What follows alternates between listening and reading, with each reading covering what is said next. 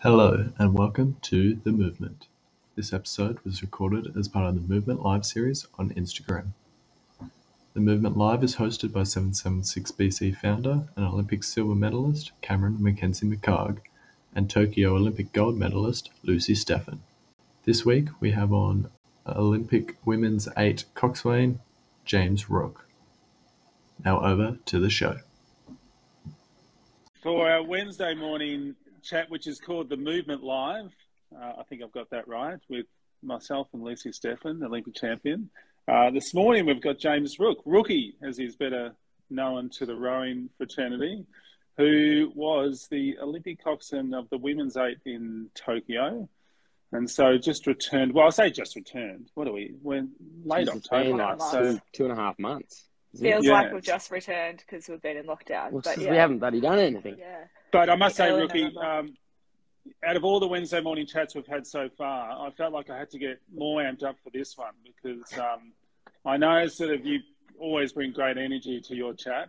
And so I sort of felt like this one I had to actually, have my 3 coffees in the morning and get a bit amped up because this is for anyone that hasn't seen the rookie report from the Australian national champs this year. No, I must say, I think sometimes in rowing we take life too seriously. And, there's things that happen sort of, on and off the water where it's like everything's, sort of clockwork and we're going to be here and don't hang around and sort of throw too much chat because we're going to sort of be places. But I must say the rookie report and what you did down in the champs this year was awesome. And hopefully you're booked in for many more setups like that for the regattas in this summer and sort of going forward, because you're a natural talent at we should talk a bit of rowing because and the thing that I like also is that, like, talking about my football days, when I was back at school, the photos were almost black and white, sort of in terms of how long ago that was. And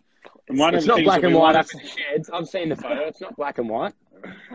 Well, one of the things I think was nice to sort of talk about is sort of someone that isn't too far removed from, your school years in terms of what you did at Scotch College and sort of your involvement at rowing, and then obviously the rapid, steep, sort of rise to an Olympic Games in sort of only a little over 4 or 5 years.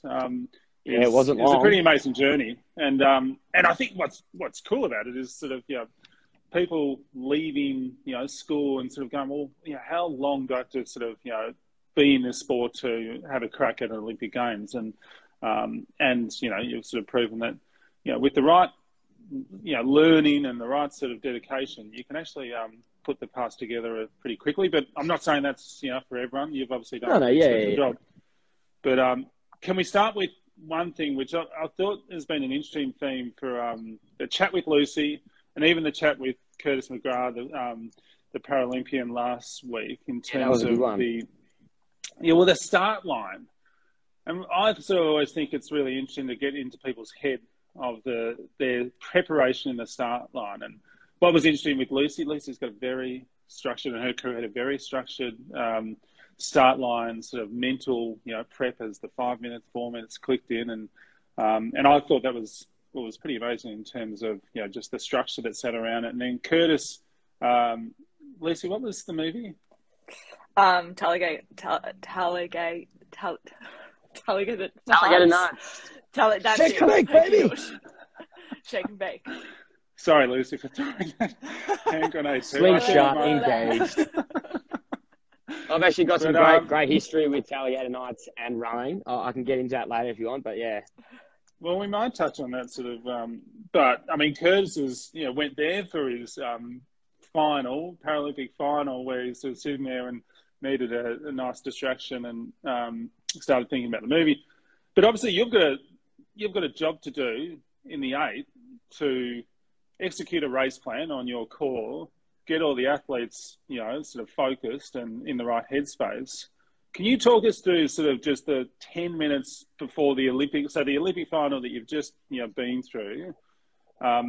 What's the rundown? 10 minutes, 5 minutes, how have you got it structured? Have you got a race Well, plan cheat sheet in front of you? I'll stop talking and let you do the talking. no, that's all right.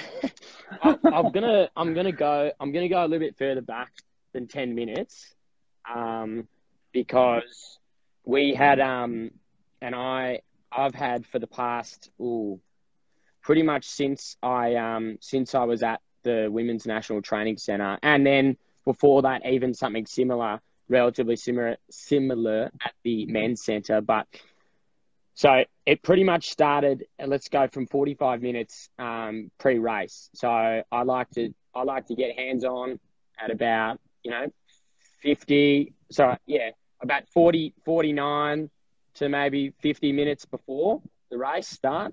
And then we're pushing off with 45 minutes to go, and at minimum 45. 45 minutes to go, and at minimum about 41. I got away with 40 and a half once, but I didn't really like it. So, and then from there, it's pretty simple. We go through a part boat warm up, going from the back up to the top. I want to get that done. We did it this year in sixes. I like to have a stern six, then stern four bow pair. I always wanted the stern four to be rowing. So we did those 2 rotations of sixes. I wanted to get that done within about 500 meters, usually a little bit less. Then we do the 8, and then we had about 500 to 600 meters of all 8 paddling, nice and relaxed, a couple of quarter-side checks, just start to get that rhythm together, really get in touch. After that, you go through 20 strokes, rate 30, down. 15 strokes, 32, down. Turn around, come back. I have 750 meters in Tokyo. I'm going to get 2 pieces done in that direction. Sit forward, start off the front, rate 20 race start, go, just paddling. Next piece, about mid-30 to high 30, down. Next piece, race pace, turn, stop, drink, check in. Where are my crews? Right, I can do a race start in this direction. I want to get one ready, get back up to the start line. Then I have a 250-meter turn in the warm-up, right? Because that's the short gap, because there's the warm-up lane is, I think it was about a K long, and I have little gates partway through. So I had a 250-meter gate. I wanted to do my race start in the direction of racing, do that there. Or if I didn't have time, I'd do my 1-minute piece at race pace in that direction. Sometimes I couldn't do both, so I just choose one of them. And then we turn up, and then I have 7, when it's really hot, I like to have about 7 to 8 minutes of just stop. So I want the warm-up done, 7 to 8 minutes. And in Tokyo, it was really hot, so we just went, right, 7.5, sweet, I'm at the start line, warm-up's done, stop. So then from there... I'm all revved up. Yeah. I feel like Let's get rolling. Yeah.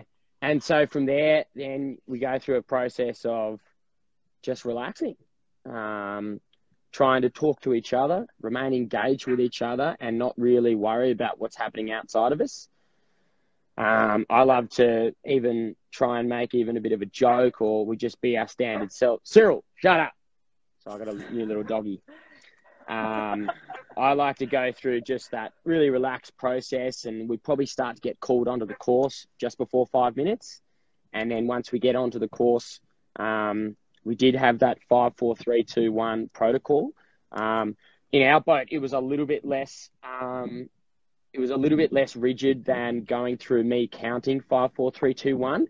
But we used to love to just sit there and remind each other about what we're doing here, what we want to achieve, and our big picture goal.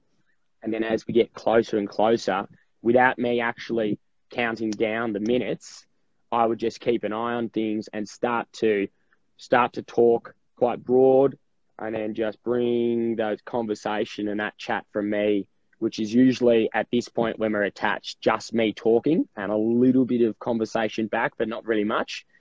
Just me talking about narrowing.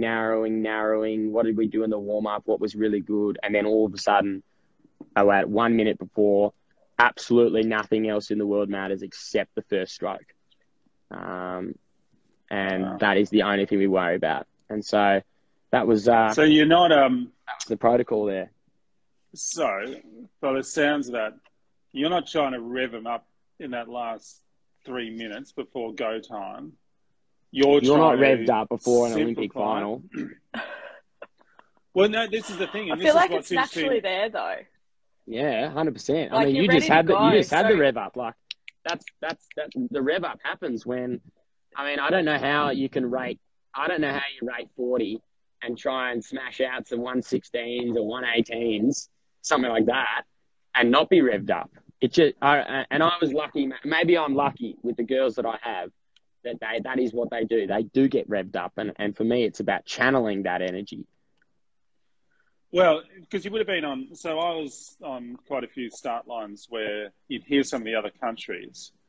Like it sounded like a zoo up at the start of a. Oh, it is a zoo. final, and there was sort of I remember the Canadians, really sort of like a bunch of gorillas in the boat, all sort of revving themselves up and screaming and yelping and yeah, like they were sort of and I was trying to work out, is that their internal thing or is it an intimidation thing?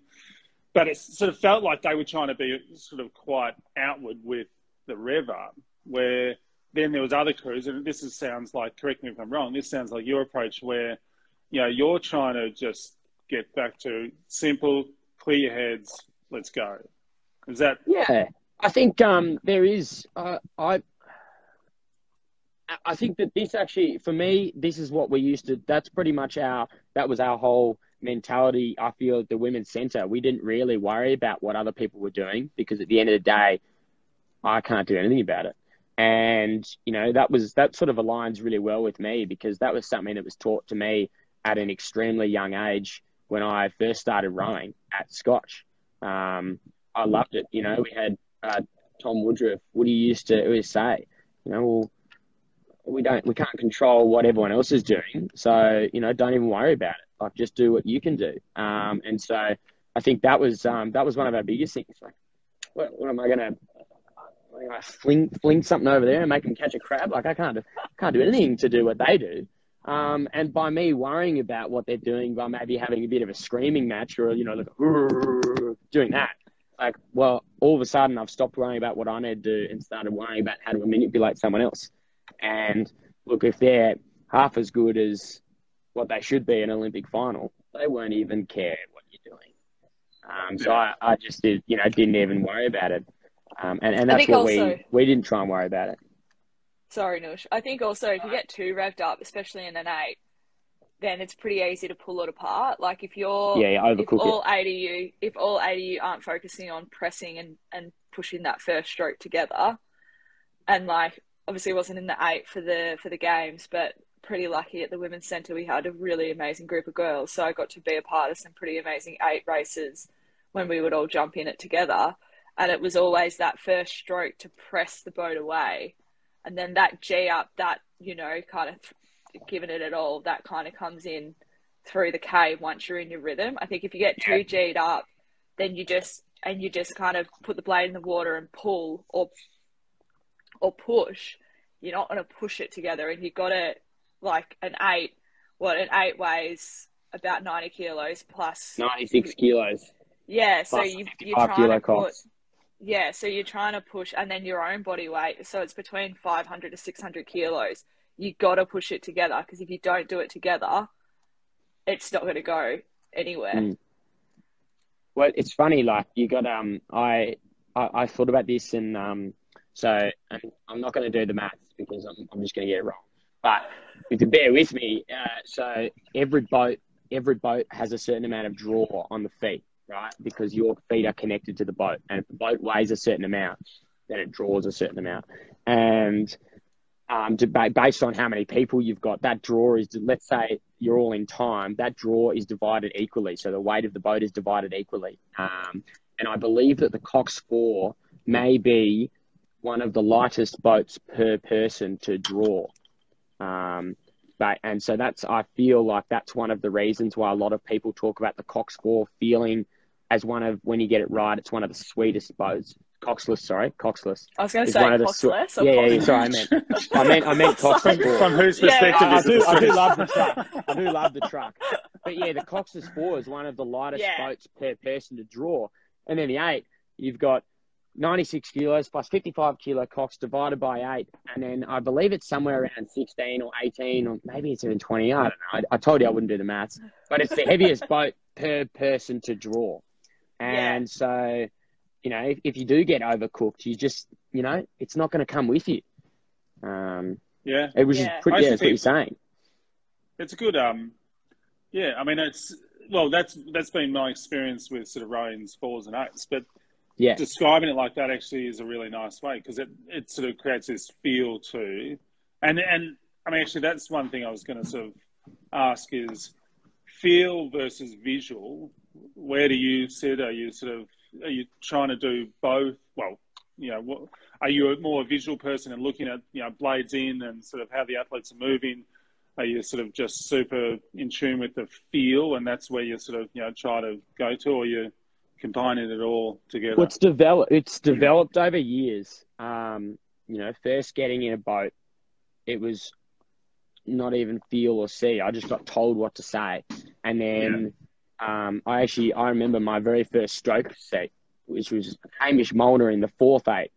And he was telling me everything to say.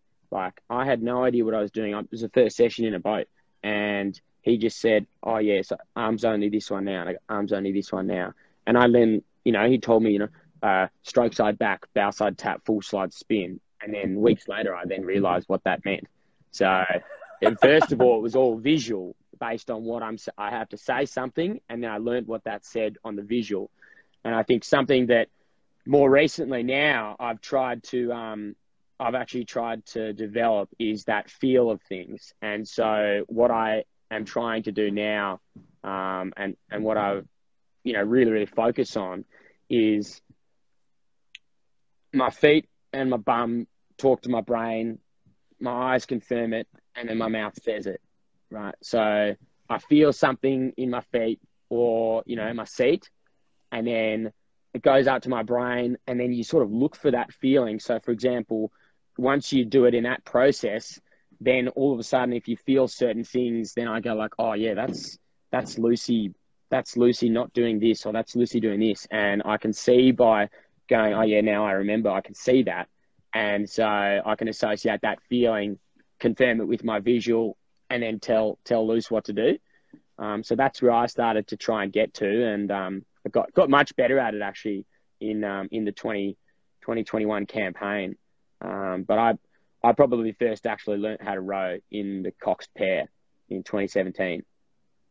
That was when I first actually realised how to Cox, because I just got in the bow, I sat in there in my little cubby in the what do we call that? The water taxi, and I had Angus Widdicombe and Darcy, Pig and Darce, good pair, and I just used to row around in there. I wouldn't say much, and I'd listen to what they say. And then all of a sudden, I started to realise how a pair worked, and I could feel that. And so taking that into the 8. So now it's all about what I feel in my feet, my bum, confirm it with my eyes, then say it. So feet, bum. And I mean, I think this is good for coxswains and young coxswains trying to understand the feel thing, because it is the hardest thing to sort of pull together and understand, okay, I'm feeling this, but what does that mean is obviously the tricky part of it. But closed eyes, do you ever do closed eyes to sort of get that sensation dialed up a bit? Yeah, I've done closed eyes a little bit. Although being in a steering role, I have sort of steered away from it a little bit. But one of the things I actually started to do, which my recent coach, Tom Westy got me to do, which was awesome. He'd just say, right, don't say anything for like 3-4 minutes. Like, genuinely don't say a word. And I would just sit there. And then some of the girls would start to talk to each other. They'd give each other calls, and I'd just sit there. I even sometimes got my phone out, and I just held it there, and I started filming. I just sit there. I just listen, feel. Sometimes I just sit there and enjoy it. And no shoes in the boat allowed for coxswains. Good work, Stewie. Yes, Stewie. That's right. That's why you have your feet, mate. Oh, good. Okay, you're saying never wear shoes as a coxswain? No. Never wear shoes. If you're cold, you wear socks. But just instead of closing my eyes, I found actually not saying anything. And I'm not talking, 10 strokes, like 5 minutes, which is a long time. For someone who talks, 5 minutes is a long bloody time. It's an eternity. And just saying nothing. Is. Saying nothing, and then you really start to feel it. Well, this is one of the things that I think is a really good sort of conversation for coxswains and coaches, I'll put it out there, is that the not talking part is just as important as the talking part. And sometimes it's more important than not talking part. And you're right, people think the easier part is to not talk. That's the hardest part, because you've got to actually give, time and space for the rowers just to do their thing. And then if you're the talker in the boat, there's a fair bit of discipline, because it's easy to sort of just almost commentate, I imagine, on every stroke. Yes. And sort of, you know, and I think that's, I mean, you're better to talk to this than sort of I am, because I've never sat in a cox seat, but I've sat in plenty of boats with coxswains, and it's like, you can sort of see sometimes when they get themselves into a position of commentating as opposed to, the coxing and almost coaching job. But it's a difficult balancing act. I still sometimes fall into it now. So absolutely no word of a lie. There would still be points where I would accidentally just start commentating, and you've just got to be able to acknowledge and pull yourself out of that. Now, Rookie, you've obviously got, because we're getting lots of questions this time around from Jack Griffin saying, do you have a heads up about coxing steering head pieces or head races, I imagine? Do you have any tips about steering head? Yeah, righto. So it's like head of the Yarra. Right. I must say, we don't usually get a lot of... Well, it is. It's in 2 days, isn't it? Charles, on the weekend, starts Friday, Saturday, Sunday, and there's if anyone, it's on your bucket. It should be on your bucket list if you're a rower to get over to Head of the Charles at some stage, because it's an amazing event. You wouldn't believe how many boats are involved, but it's a good coxing race. Like you need a good cox in the boat because it turns, there's stream. It's on the Charles River in Boston, but so Jack Griffin, have you got any thoughts about particularly coxing a head race? So that's, Henley's a good example when you're sort of head to head with another crew. Yeah, well, it's a different dynamic. Head racing is so like one-on-one, just you and someone else it's probably one of the most difficult. It's probably one of the most difficult, difficult coxing experiences. Because really there's a lot of spotlight. You are on, and when you make a call that's really effective, it can be extremely effective, and you can slide right out. And then the same way, when you make a call that's not quite right, and you impact the boat in a negative way, you can get slammed and pushed out of length. But I think one of the most important... Just for context, Rookie, because Jack Griffin's just made another comment saying he's pretty nervous and wound up about the Head of the Charles. So, it's the Head of the Charles, not like anything. No, Head of the Charles, but don't make him more nervous by your... No. But give him some tips. The point is that you can make good calls and then you can make bad calls. It happens. But what's really important is to not panic and go away from the plan, right? So to give you, I think, a good example, one of my most unsuccessful results was probably one of my most memorable coxing experiences, which was Head of the Yarra in, maybe was it 2019.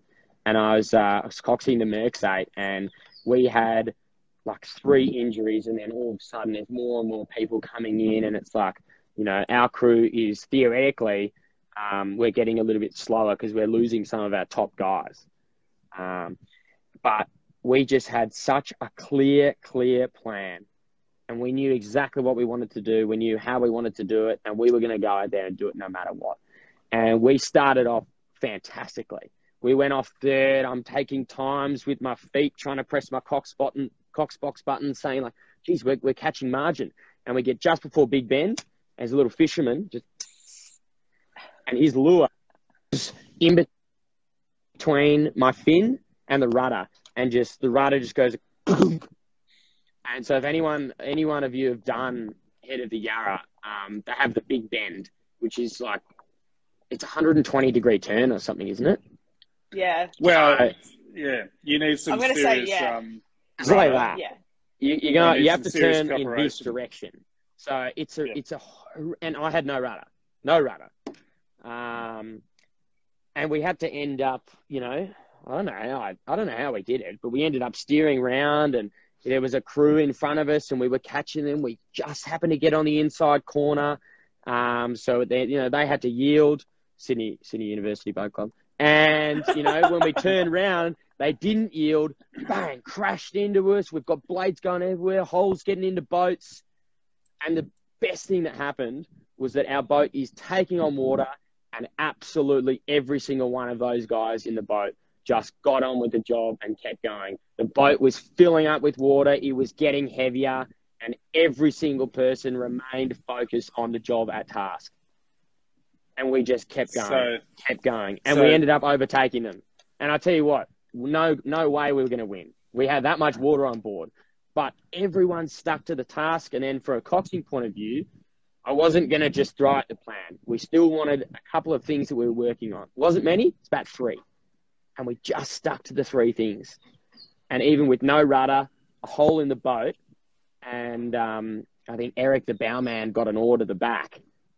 And he still focused on those 3 things and did his job. And a successful regatta. We learned so much from that, and that was one of my favourite races. So to round that out for Jack, because I think the thing is with head racing or something like Head of the Charles, there's going to be a lot of stuff going on around you, and it's chaotic, and there's a whole lot of stuff you can't control.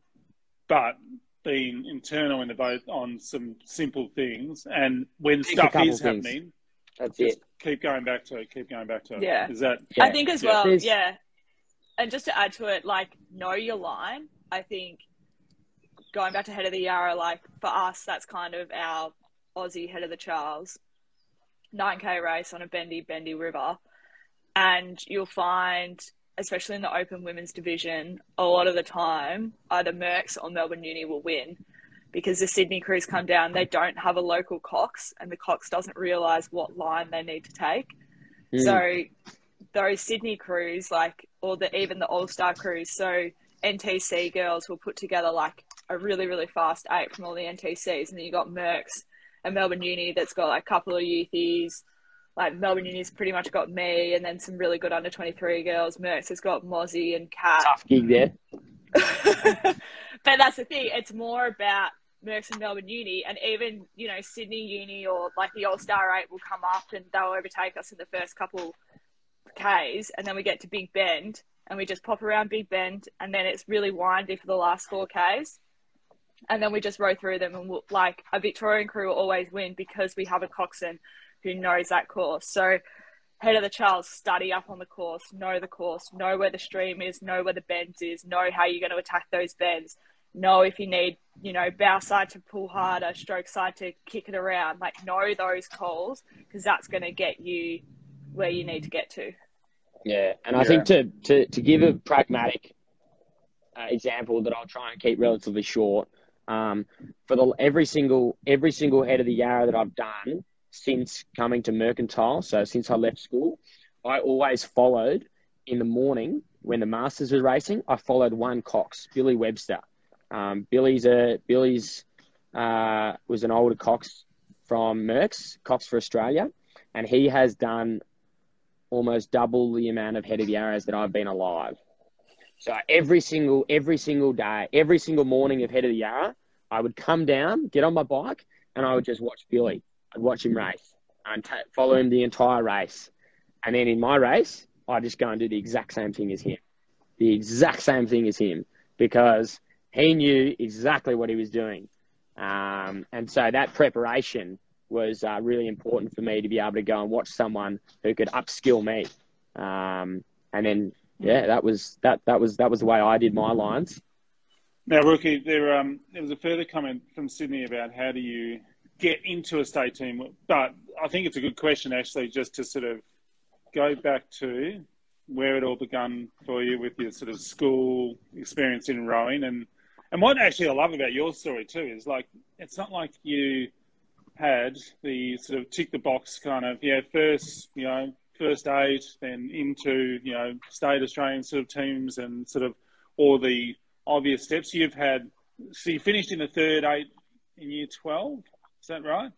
Yep. And then I think what's awesome to have a discussion around is like your experience from there into then, state, national representation into an Olympic Games, and just the steps that you identify as, well, what did you get right? You must have got a lot right, but then also amongst that, there's a lot that sort of, you changed training centres from the men's to the women's, and I mean, there was a lot of stuff going on. How did you, so go back to school and then sort of into initially, club land. What were the sort of stepping stones that worked for you? Well, I think the most important thing that has been and will always be a big foundation for me whenever I'm involved in rowing was that I really enjoyed it and I got a lot out of it. And the moment that I probably stop enjoying it is, well, I don't really see that day coming, really. I really love the people and what I get out of it.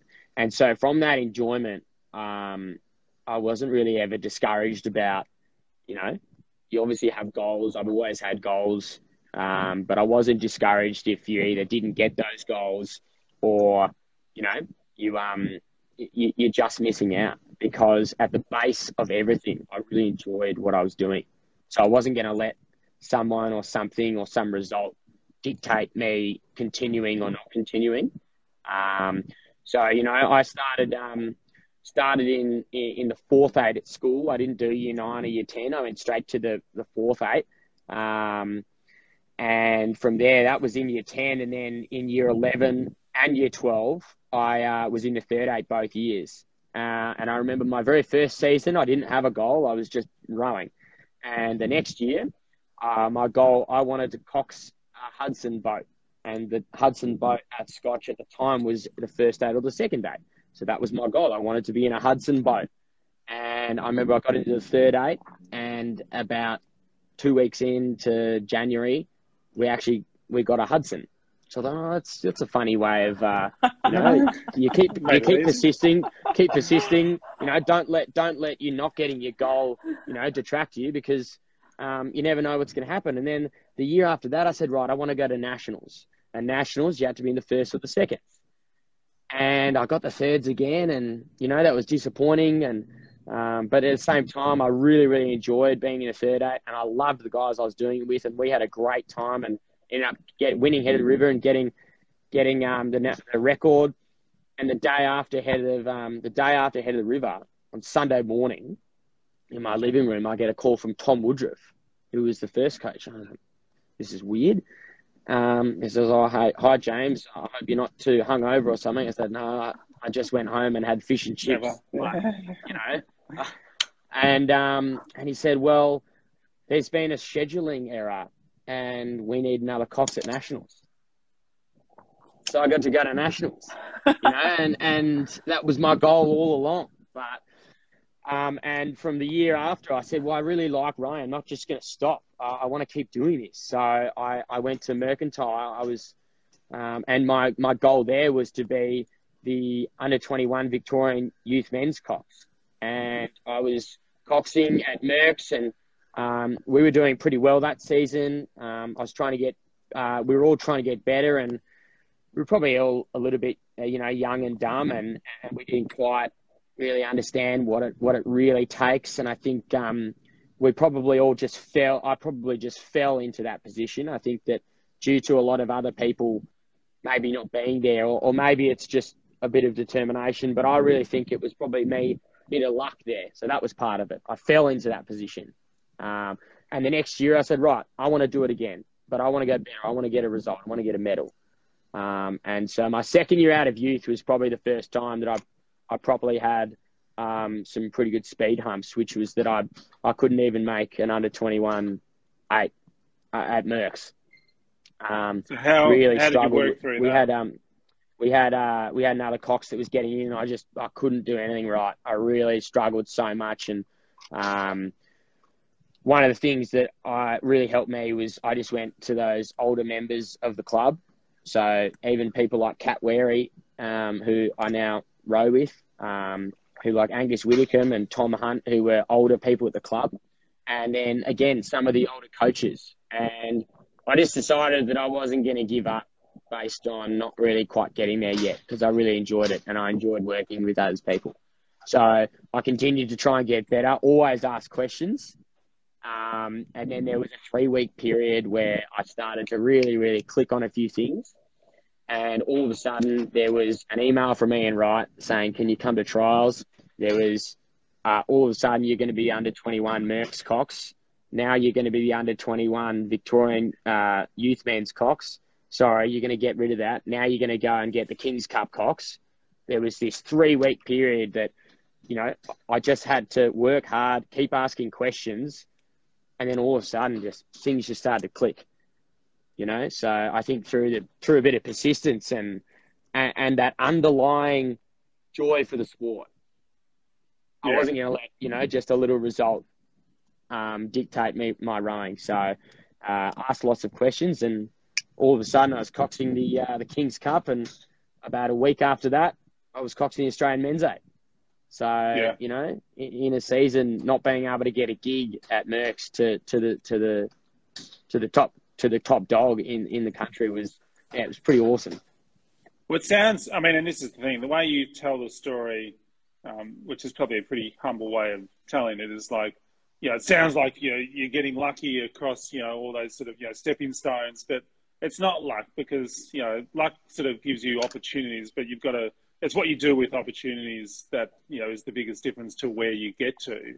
And obviously, you know, I think sort of your idea of asking questions of, you know, senior rowers and people that have sort of been before you, that's something that I think naturally in rowing, it happens across all sports, but when you're young, you're pretty intimidated by the, you know, the Lucy Stephens of this world. And so, and so, about that. You know, but they've all been through all the stuff that you're trying to sort of work through, and your ability to ask questions. And it's one of those things, it's a real off the water exercise of being brave enough to just go up to Lucy and go, you know, how do you sort of, you know, handle your nerves when you're sort of going into a final, and all those sort of things that you're trying to understand what's the best way to do this. But it sounds like that was a real strength of yours, is like, just there's no ego involved, there's no intimidation, just go and ask questions. And well, and that's it, and it's so important. That right there is pretty much the foundation for success in anything, like literally anything. And there's a big difference between going up and asking a question and asking for advice of someone and actually listening to the advice, because anyone can go up and ask, but you actually need to listen to do something about it. I've seen plenty of people go up and ask someone a question, and they've asked just because they want to talk to this person, or maybe they just want to be seen to ask. And you actually need to go seek advice and then think about it and act on it, which is why I've got my little, like, this is a Cox's best friend. This is my little book of secrets, which, this is my Olympic one, so it doesn't have much in the back half, because it was a short campaign. But, you know, this is all like just all these little notes I get from people. There's a 5 or 6 page conversation with Drew again in here, because I decided to give him a call and ask him some questions, write it all down, and then act on it. And so, there's, I think, asking for advice and seeking help from others is one thing, but to actually act on it and listen is another thing, and that's the most important bit. I was going to say, before you said that, Noosh, like, absolutely, I think there's nothing more infuriating as an athlete when someone comes up to you and asks for your advice, which obviously it's amazing. It's maybe, I don't know, people do say that I'm intimidating, so maybe it has taken a bit of guts, but there's nothing more annoying when they ask you for their advice and then they just don't listen to it. And you're like, well, I told you. I explicitly said, I need this from you, and you didn't give it to me. And if an athlete or a Cox does that to me, then I'm kind of like, well, what are you doing here? Because you're not you gotta act on it. And you've always got to be learning. It's the same for me. Like, and it's not like I stopped doing that. Like Rook's talking about talking to Drew. It's like, I'll still talk to Drew. I still talk to Kimmy. I still talk to all the people who've done it before me, constantly learning and constantly taking on. And as long as you're always doing that, whether you're an athlete or a Cox, then I think that's like the most important thing you can do to improve. Yeah. Is ask questions. And then when you get those answers, take it on and think about it. And you might not be able to take on every little thing they said, but if there's one thing that stands out for you, you put that in your toolkit and you keep. That's it. Do you reckon building your toolkit? Do you reckon you need to write it down? Because I'll put my hand up. Absolutely. And go, I reckon. I'm not 100%. good at that always, and whether you write it down or type it into your phone in your notes section or whatever, but it's the recording. So the conversation is obviously the key point where you're getting, the sort of useful information and advice. And actually Sydney sort of came back with a comment about she's a coxswain with her program and sort of how you give the sort of young coxswains, some starting advice. But I think we're talking about now is just asking the questions. But it is it's great having a chat. It's like, and that's the easy part almost. It's then sort of what you do with it. And the first thing, and I like how you've got your black book there, because... Well, I might learn something. I've got to write it down, mate. I've got my pen right here. Like, seriously. Yeah, well, he hasn't got my book as well. Everyone's got a book. Everyone's got a book. Yeah. But it is that. It's recording it, because like you can sort of... And often don't overwhelm yourself by sort of trying to take 15 sort of, things away from the conversation. But within every conversation, you'll always, pick up one or two things, three things that are really sort of useful for you to just add into your, sort of toolbox and experience of what you want to sort of then go and do with it, which, You got to work in the power of threes. Work in the power of threes. Four's a crowd. It's too many. It's too much to remember. And even then, even further past that, like work on one thing. So for a Cox, for example, great piece of advice I got from Josh Dunkley Smith was, why are you trying to fix all 110,000 of our problems? It's like, you're never going to get it done, mate. Fix one of them. And I said, but I'm a little bit worried about just repeating myself. And I said, that's fine. You'll always have a couple of different ways of saying it. So more often than not, I'll have one thing I'm trying to fix with three things of how to say it. One problem, three ways. And usually those three ways are exactly the same, but I use some different language in each of those things, right? So I only have one problem, and I might be working on that for weeks, but I have my three ways of saying it, and that's it. You don't need 100. You don't need to fix 110,000 different things. I think to back that up as well, like it's a huge thing when you're sitting in the boat and it's that thing, you just want the same thing. You just need to be reminded, like when you're hurting, when your legs are burning, and I think that's a hard thing as a Cox. You have to be really, really smart in the way that you're going to sound dumb, because someone who repeats themselves, it's obviously not usually, it has that alliance with, I'm not going to say dumb, but it has that alliance with being not smart. But as a coxswain, you do have to repeat yourself. You do have to say the same thing over there, because that's what you rowers want. That's what we want. We want to be reminded. We want to sit in the rhythm. And it's easier for us to sit in that rhythm and stay in it when we're all thinking about the same thing. And that same thing needs to be repeated. That's it. Yeah, I reckon, Rookie, that's an awesome tip. Like, I think, and that's where sort of often we get it wrong as rowers, as coaches, as coxswains, is that, you're trying to solve too many things at the same time. But that one thing and three different approaches to it, I actually think that's sort of one of the... I'm going to write. Maybe I shouldn't have said. Maybe I shouldn't have said that. I've let go of all my secrets. No, I've read it down. All your secrets. No. It's a classic. Like, and even I'm starting to do some more coaching now, and like there's a couple ways you can look at it, and I see it all the time when you come down to the Yarra and you've got this poor little Year 9 crew and someone's talking about their fingers and the position of this and the position of that and the blade here, and you go, for God's sake. They might not even know their own mother's name when they're halfway down the course, let alone what their fingers and thingos are doing. Like, why are we complicating this so much? You know, rowing is such a simple sport that is overcomplicated by humans. Arms, bodies, legs. So, and I think work in the power of threes. When even, I mean, like to that point, sort of, you know, the repetition of our sport. So there's a lot of things we do in sort of rowing that are the same over and over again. And so coaching in a repetitive nature is just fitting in with, you know, what we need to do. And the other thing that I've often critical about is sometimes the conversation about the 1%ers.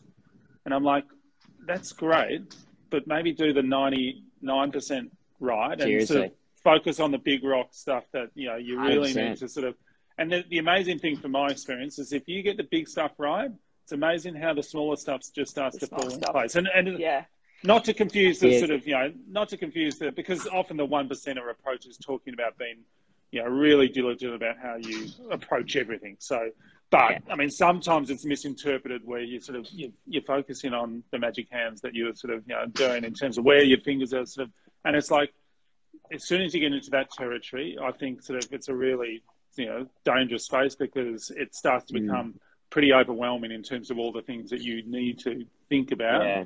And I like it. I think sort of. Before you go to the next question, I've just thought of something that is a relatively good tip for Cox's. Don't underestimate the power of quarter slide check. Quarter slide check, in my opinion, is the foundation of all technical framework. You know, I think half of almost 3/4 to all of your problems can be fixed by doing a quarter slide check correctly.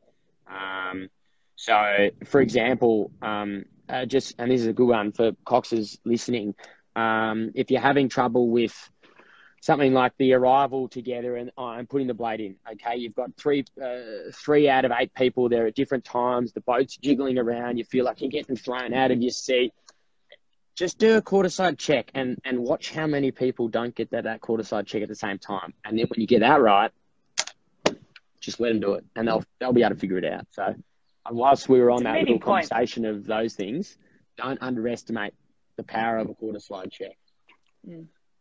It's a meeting point. Don't do it in the middle of a race. But, you know, one of the most powerful things to do is really bloody slow. It could help you. Yeah. Well, if you're really good or you're really bad. I've been in some races where I think I've needed a quarter slide check, not going to lie. Yeah. But even as you are going through and you're coxing, why? And this was something I started to realise quite recently. Why do we do drills? Why do you do them? You don't do them to get better at them. You do a drill to get better at continuous rowing, and continuous rowing then to get better at race pace. Because you don't train to train, you train to race. So then when you practice for your training and you train to race. It all links up to race pace. So why can I not in the middle of the race say, remember your quarter slide checks? And then all of a sudden everyone's thinking about how they do those quarter slide checks and they're at rate 40. You know, why am I not allowed to say that? And the simple answer is you are.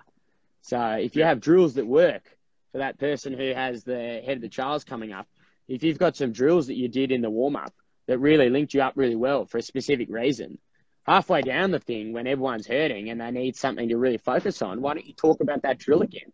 Talk about why it worked and remembering to do that. And you never know, it might work. This has become quite a masterclass. I'm actually... This is awesome. If you want to have a masterclass, you got to go get Stewie on board. He'll be able to really get it going. Oh, we'll get the two of you together, and we'll have to block out 5 hours. Jeez, yeah, that's about right. I mean, one thing out of this chat, Rookie, is that I think, well, it has been a bit of a masterclass in terms of unlocking some of the secrets to your success. But I'm serious. Like the hour that we've spent chatting here, it's bloody obvious why. We got carried away. This is what happens. But it's bloody obvious why you've been successful. Like it's sort of, I think, the chat and your ability to sort of, the maturity that you've sort of gone through from, your school rowing and where you started into an Olympic Games through this chat. And like, it's so obvious, what are the, real key points that you've worked on and I think sort of some really awesome points for a whole lot of rowers and coxswains out there as to how you start to put the building blocks into just getting better, and then obviously you've ended up in a pretty special place in Olympic Games. And what's the plan, Rookie? I've said this, and I've sort of tried to avoid it at the end of every chat, and then I'm too revved up at the end of it going, what are you going to do next? What are you going to do? But given that the Olympiad is shorter now, I feel like I can ask a question, because not that the clock's ticking too hard, but I need to know, where are you committed to? What are you doing? Well, at the moment, I've got a new job and a new opportunity as a head coach at Loretto Turak, which I'm so looking forward to. I've already been working with the girls. Great bunch of girls, and I'm excited to try and do something special with all of them in terms of become an even more successful program. So really looking forward to that opportunity. And then in terms of coxing, I'll be at New South Wales State Champs coxing for Mercantile. I'm going to want to go do nationals, do the Queen's Cup, whoever's going to have me. I want to do that sort of thing. And from there, in terms of going again, we'll just have to see how we go. But I think I'm a bit like a shark. If I stop swimming, I'm going to die. So I think that there will always be the burning sensation to continue to go. There's always stuff you need to check in with, for example, weight management. That's something that hasn't been very easy for me. So I'm not a particularly tall guy, but apparently I am for coxing. So, I've got to check in with all that sort of stuff, but there's a pretty big burning desire to continue to do it. But right now, I'm really just loving the Loretto stuff, and I'm going to go pretty hard with that for a little bit. Awesome. Oh, Rookie the Shark is, and I must say, there's been a few further comments. You've obviously, there's a lot of people that have got a fair bit out of this call, and there's a few requests. Nord, I saw, and Loretto, might have been Loretto Adelaide, requesting you go on a bit of a road trip to help out some of the programs around Australia, and you could probably take this road trip over the world when we can get on an international flight again someday. Rookie's road trip. Rookie's road trip. Mate, Rookie's thank you very much. I thought I'd just and I really, really appreciate it. But I just want to say the last thing was that I have a big thing about writing stuff down for coxers, right? And I think that's probably one of my biggest tips. Write it. You don't have to read it over, but write stuff down. Because when I was in year 10, I wrote down in my bedroom in permanent marker on a whiteboard, Tokyo 2020 in year 10. That was my very first year of ever rowing. And I decided then that was what I wanted to do. And that was in year 10. Okay. So the power of writing something down, permanent marker, can't rub it out. It's still there. Good. And so I didn't have to see it every day or read it or even think about it, but it was there. And whenever I just saw it, you just remind yourself. So don't underestimate the power of writing something down. Absolutely. Awesome. You're a legend. Thanks, Wiggy. Thanks, Dan. See you, Lewis. Cheers. Enjoy the sunshine down there, and really appreciate it. Enjoy the rest of your day. Thanks. You too, mate. See you guys. Awesome. See you, Noosh. See you guys.